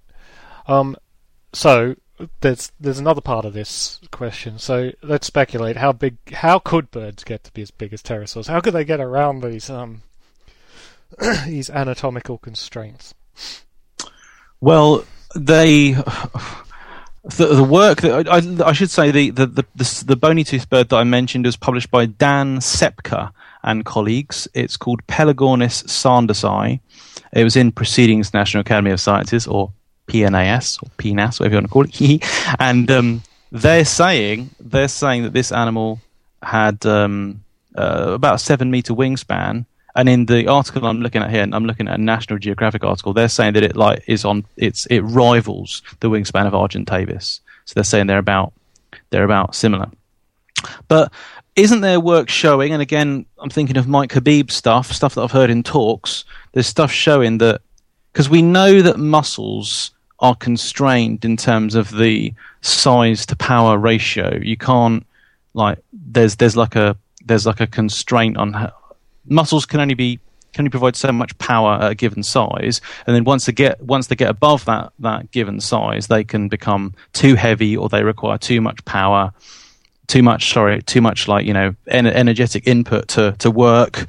So if a bird is going to be a flying bird, it's got to be constrained somewhat by its mass and also by the energy required to power the muscles. And I think there's work showing that these biggest birds are more or less at the limit in terms of. Always dangerous saying these things, because this is like what people said about giant pterosaurs, way back. No pterosaur could ever get bigger than 7 meters, and then Quetzalcoatlus comes along, that sort of thing. But I think it's been shown that these pterosaurs are these big birds are at the limit of a launching leap. Yeah. So birds probably, and a thing like a pelagornithid with because it's incredibly high aspect, slender, long pointed albatross-like wings. Based on the behaviour of albatrosses, and also based on the way their wings are put together, what's been inferred about their flight behaviour, they almost certainly were running and leaping, but they had to have assistance from winds and where they were doing their takeoff. Right, they'd be running around on like islands where there are sea winds, or high places or whatever. The evolution of Argentavis, this giant, and the other giant Teratorns has also been linked to the presence of strong winds that would have assisted their launches.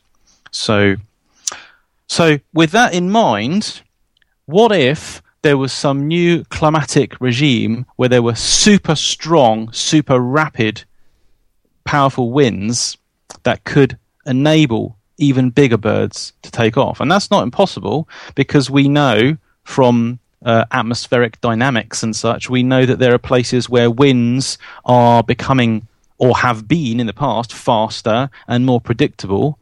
The question is, could they ever be predictable enough and fast enough to basically be advantageous to the evolution of giant flyers? And that's a big problem, because no, they probably aren't. They aren't long-lasting enough to enable the evolution of giant flyers of that sort. Because the albatross evolution, albatrosses within the past several decades, the wandering albatrosses in the southern Atlantic, they're able to get, well, not just southern Atlantic, in the southern hemisphere, they're able to grow bigger faster because of increased circumpolar winds.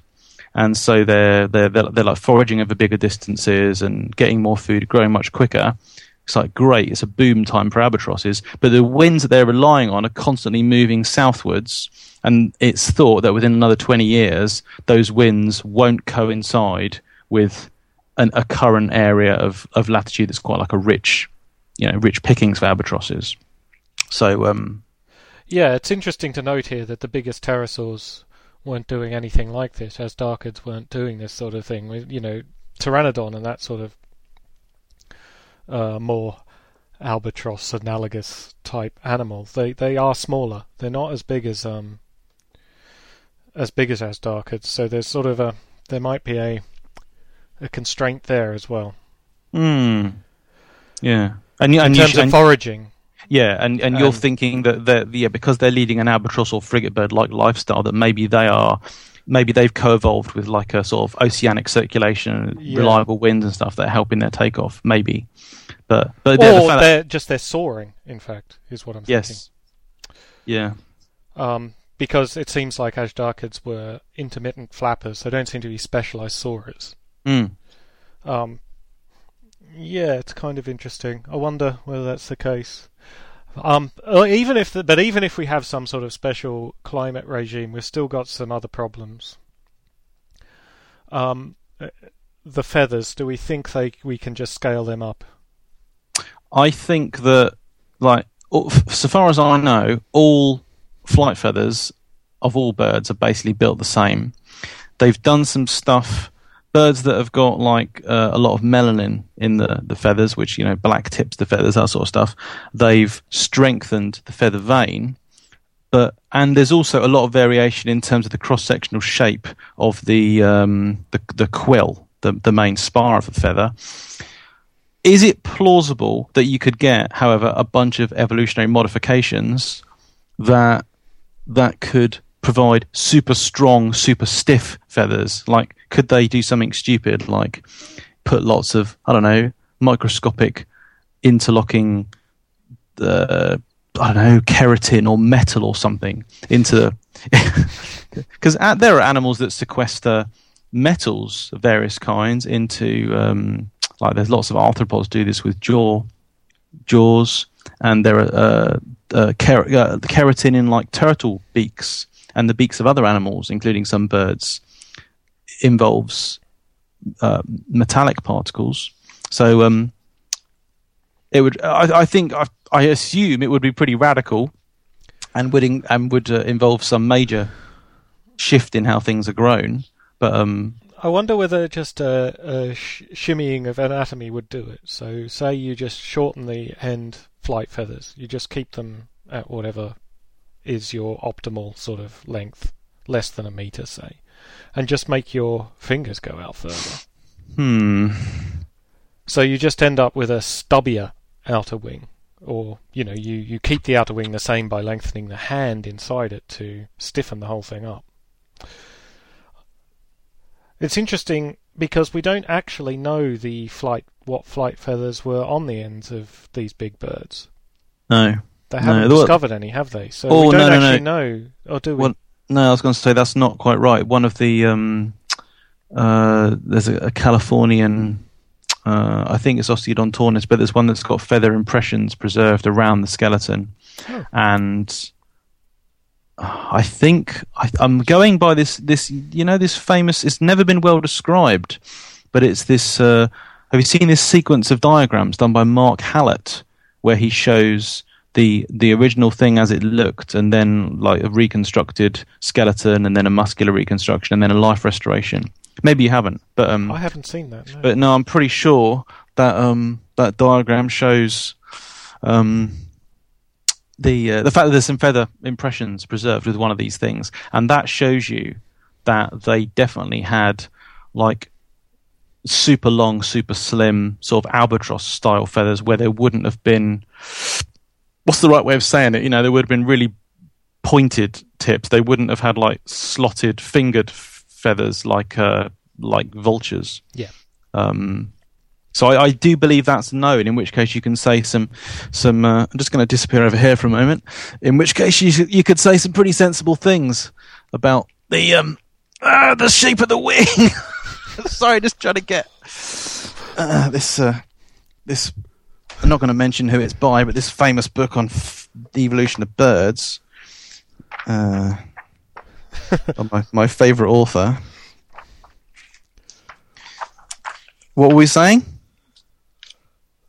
So I was saying whether this this could be stiffened up by just lengthening the hand and forgetting the feathers, like just keeping them shorter for structural reasons.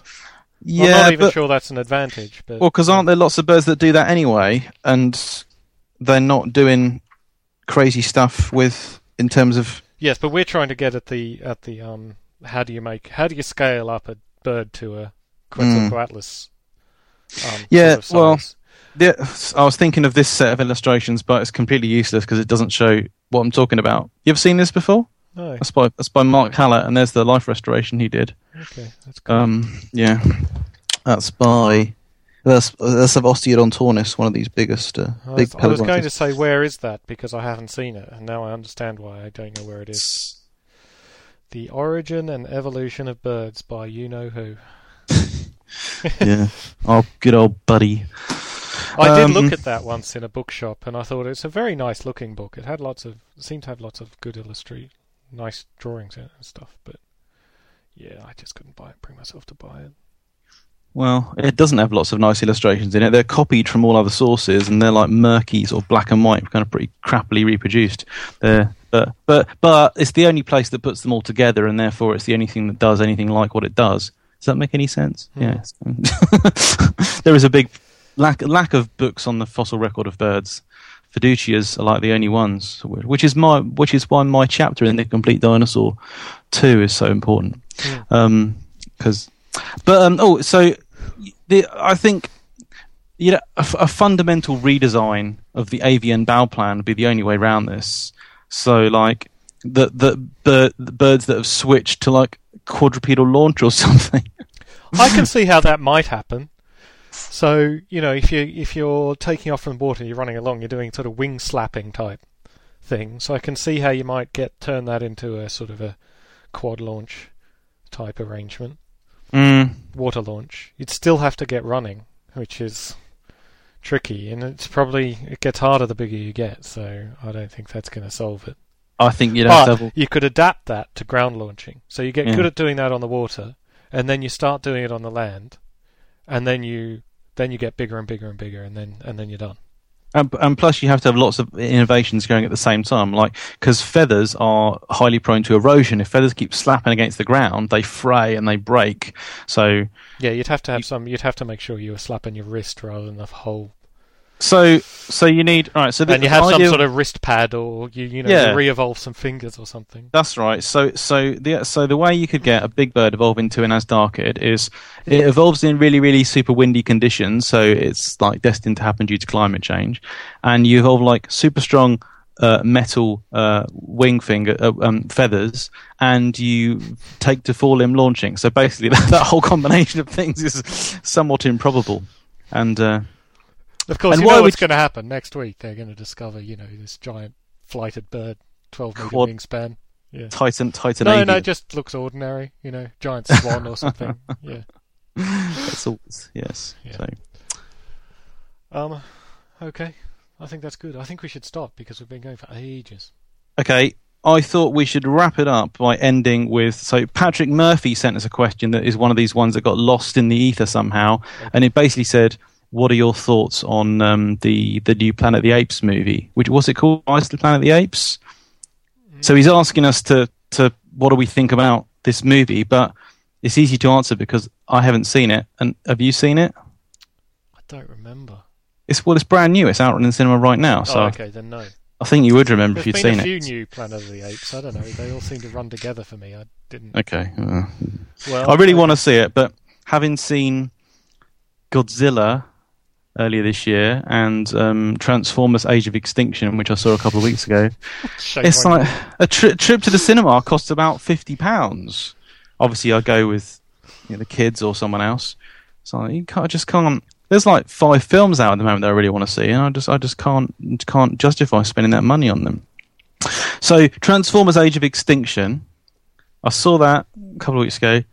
What a pile of Michael Bay! Really, who would have thought it? but not I a great film. But it's awesome. It's just like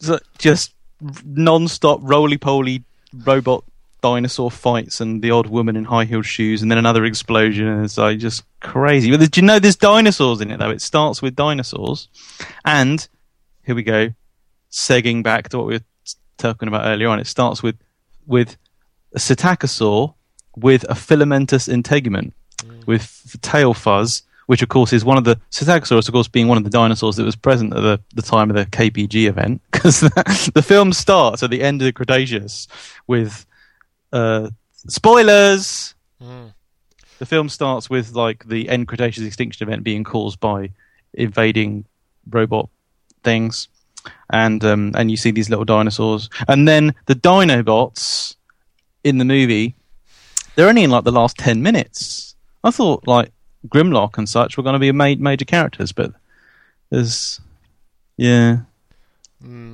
can't think I had anything else important. I cannot watch another Transformers film. I mean, they're just too stupid. Too stupid. I can't watch any more of them.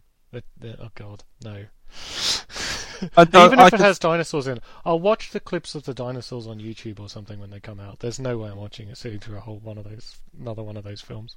There's like a 2-headed, like sort of dragon pterosaur monster. There's like a giant triceratops with teeth. There's with like spiky teeth. There's like a giant spinosaur, and there's the Grimlocky thing.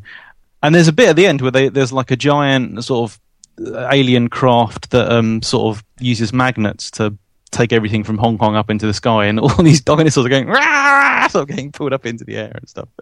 It was hilarious. So I saw it with my brother-in-law and with my 12-year-old son, and we had a great time. So, and also on movies, right? Comic-Con, what is it, San Francisco? Whatever, Comic-Con's just happened. And this year, I've noticed, I think it's become more of like a mainstream thing than previous ones, because they are, like, big companies are increasingly using things like Comic-Con to launch, like, movie ideas. So Legendary and whoever else is involved, they announced Godzilla 2 at Comic-Con.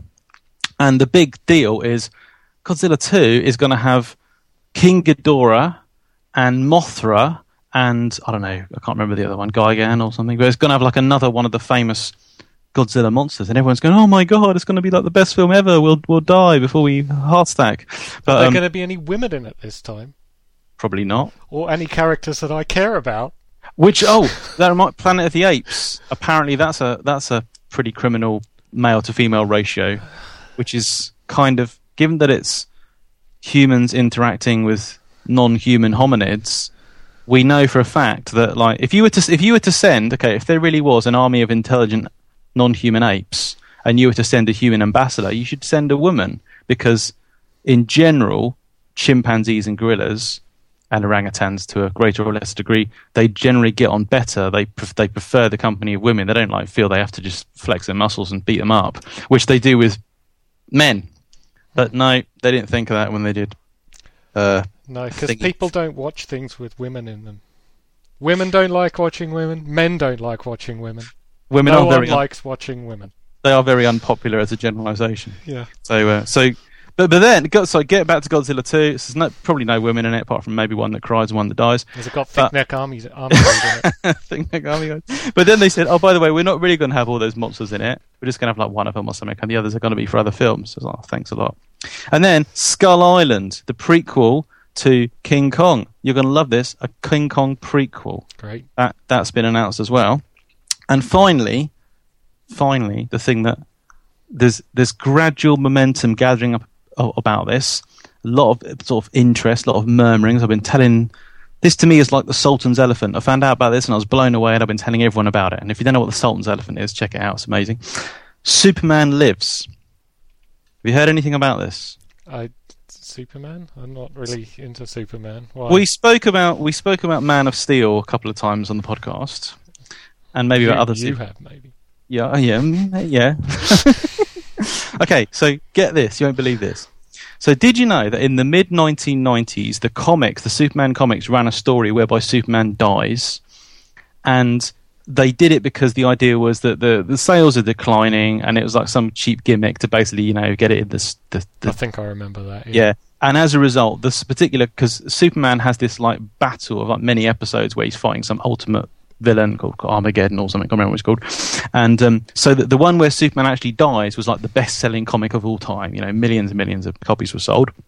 But then, of course, it being a comic, that wasn't really the end of Superman, because then they had a whole story, a bunch of storylines where like 5 or 6 or 7 new Supermen appear, and one of them's like a cyborg Superman, one of them's a robot Superman, one of them's like, it's called Superboy, one of them is just like Superman but wears a black costume, this kind of stuff, right?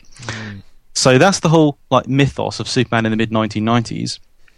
In 1997 or thereabouts, Warner Brothers put a lot of money into the making of a new Superman movie that was going to be called Superman Lives, and it was going to be directed by Tim Burton of Edward Scissorhands and Beetlejuice and a load of other zany, crazy films. And Batman, of course. Well, you can come to that in a moment. And Superman was going to be played by who else but Nicolas Cage. So Nicolas Cage, and this is a fact. I didn't dream this, because there's loads of like stills of Nicolas Cage in the Superman costume, and it had like crazy zany visuals. They were going to have like all these weird suits, like metallic suits, and suits with like glowing in it and stuff. And there's scenes of Nicolas Cage and photos of Nicolas Cage in the Superman costume. So I love the idea of failed film projects that you never hear about until someone digs it out. It was going to be written by Kevin Smith. There's going to be written by Kevin Smith, directed by Tim Burton, starring Nicolas Cage. Kevin Smith, I know him best as Silent Bob from the movie Mallrats and a couple of other things, Jay and Silent Bob Strike Back and stuff. He was going to write it. And but it didn't, so it just a totally different take for Superman. And it didn't work out because Warner Brothers basically lost a lot of money. Some people say because of a movie called Sphere, which I've seen. I remember seeing it at the cinema. Stars Dustin Hoffman and Sharon Stone and someone else really famous. Yeah, it's almost an entirely forgettable film, though, isn't it? It is, and it flopped. Samuel Jackson. That's the other guy in it. And it was terrible. And they lost loads of money as a result. And that's partly why, some people say that's partly why Superman Lives died. So this has all come out now because a person whose name I can't remember, and he's the most important person in this in a sense, some guy is making a documentary now called The Death of Superman Lives, which is all about this failed film project, and with the interviews, all the people involved and everything. I think it's a Kickstarter funded project. Death of Superman Lives. What's his name? Stupid Google. John Schnepp. He's currently, he's got over 2,000. Oh, time's up. Oh, and he made the money, so he's done it. So, or was that just, the project was successfully funded on March 10th, 2013. What the hell? Oh, a bit out of date here then. But, okay, so far as I know, Lucky we didn't put this in News of the World and News section. Yeah. So far as I know, this project is going to be like a feature-length documentary. I mean, I don't know about you. You probably don't care, but I think this is brilliant. I can't wait to see this. But a whole documentary about a failed movie and a movie that just sounds off the wall, crazy.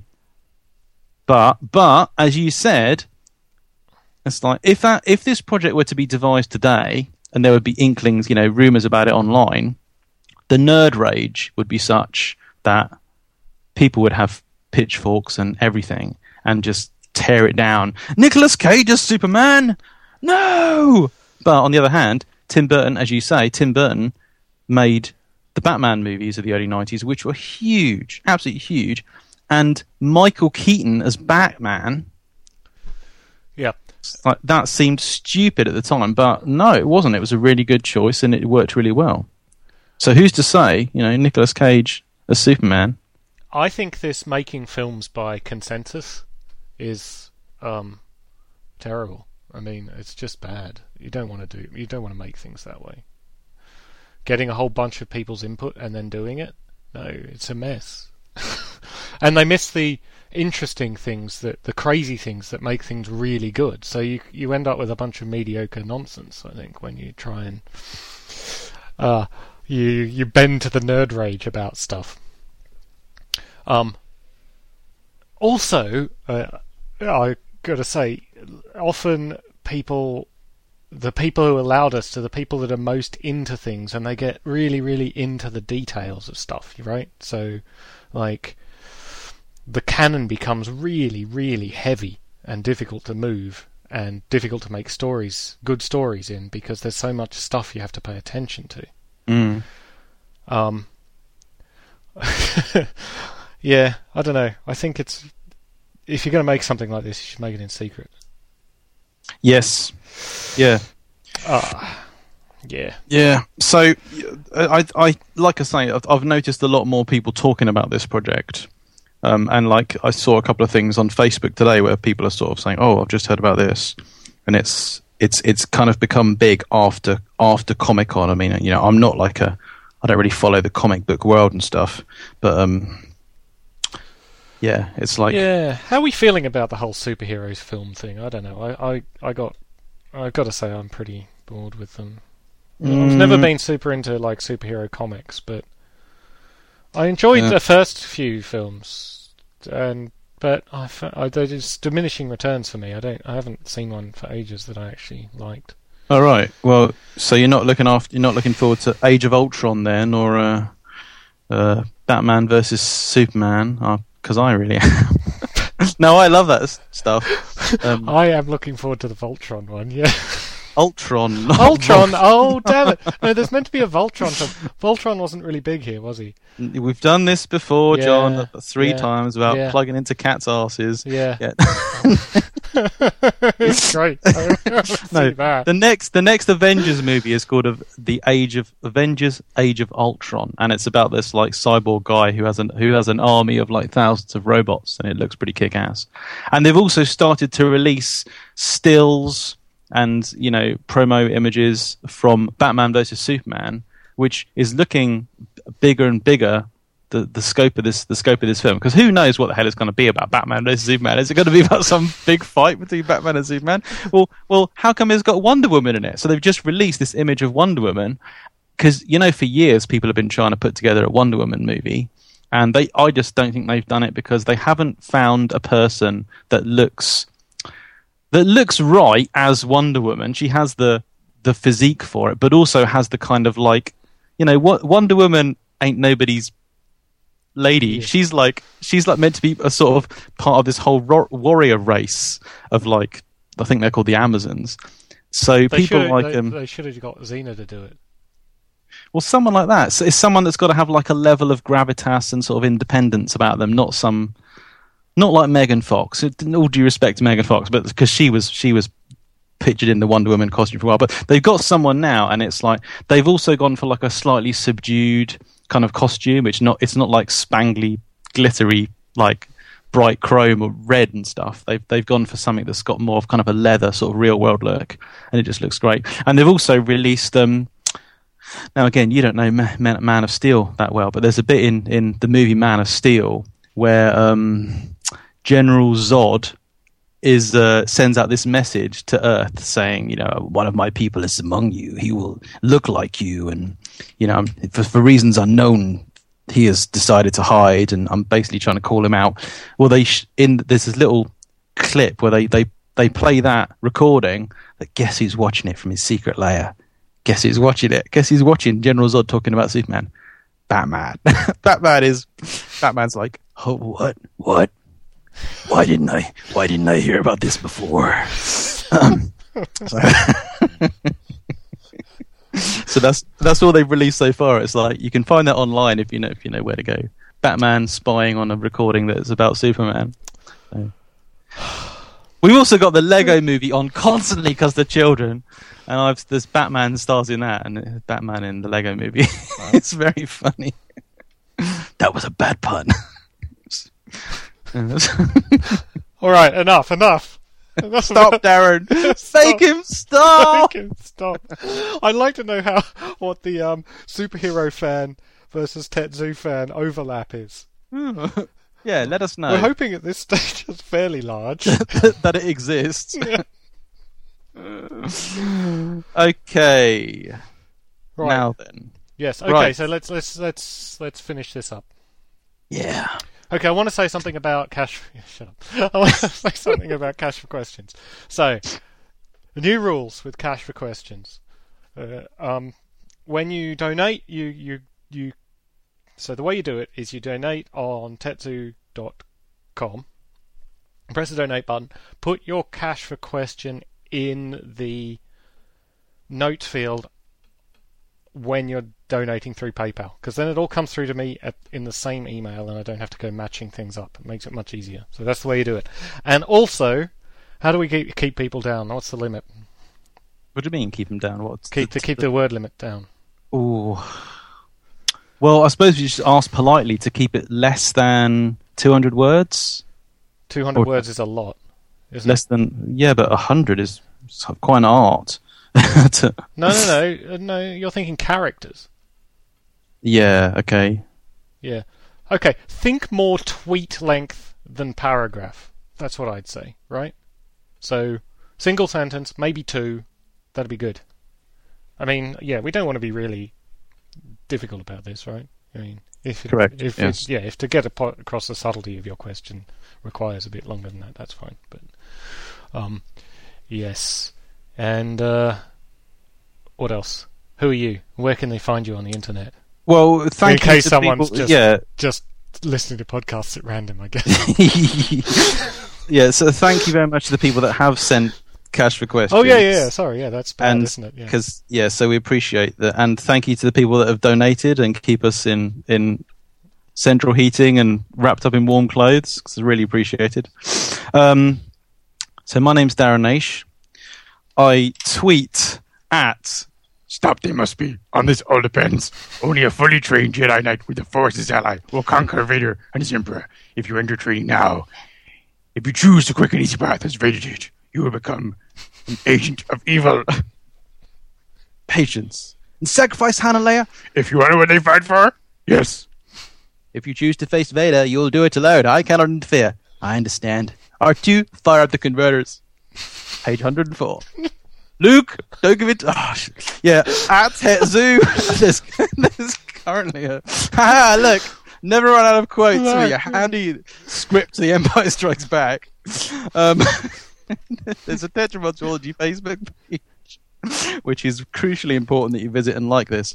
Our friends John Turmel and Alberta Claw run a Tetsu-themed comic called Tetsu Time, which is available online at... time.tetsu.com. Yeah. And our buddy Ethan Kosak of Black Mud Puppy fame. Visit him on Patreon. Ethan runs the Tetsu comic, which is that... Yeah. Sorry, John's having a coughing fit. He just had to mute himself. The Tetsu comic is at... comic.tetsu.com. Yep. We should also just say thanks again to Mike the Fish for transcribing certain episodes. Has he sent any more in? No, because I never put them up because I'm disorganised. Right. And a couple of other things. You should definitely buy some Tetsu merchandise. We have 2 Redbubble shops. There's a Tetsu Redbubble shop where you can buy a fetching Tetsu podcast T-shirt. Thank you to the people who've bought them and appeared on TV and all kinds of stuff in music videos and everything. And that's at Redbubble blah blah blah / Tetsu podcast. No, Tetra Podcasts. Exactly, and there's also there's another Tetsu, another one / Tetsu. I don't know. That's where you can get my dinosaur and monitor lizard T-shirts and a couple of new primate ones. Thank you to people who bought them, and thank you to people who have posed gratuitously in front of magnificent animals and such while wearing those. If you're interested in any of the stuff that we talk about or tweet about, or whatever, the stuff on the podcast, then, for crying out loud, where's all my stuff gone? I don't know. It seems to be behind you. No, that's other stuff. Then, do consider buying our recent books, or yesterday's, which is about science and speculation in paleontology, and the Cryptozoological Volume 1, which is about speculative approach to cryptozoology, and Volume 2 will be out any day soon, imminently. And also plugs for some of our other books, because, a couple of years go by, people forget about things. You can still get, now dead cheap, some of the books I've written in the past, like The Great Dinosaur Discoveries, which, just Google Great Dinosaur Discoveries, find it on Amazon for £1 or something, or $1, and there you go, you're laughing. And, Yeah. I'm not wearing hockey pads. Your turn. You can find me at johnconway.co with links to my Facebooks and my Twitters. I think that's pretty much it. So Darren gets to say 6 minutes of crap, and John just goes, I think I'm on Twitter, Facebook. Yeah, I think that's it. Right. We done? Do you like my little tauntaun I drew? That's very good. And that's the end of that.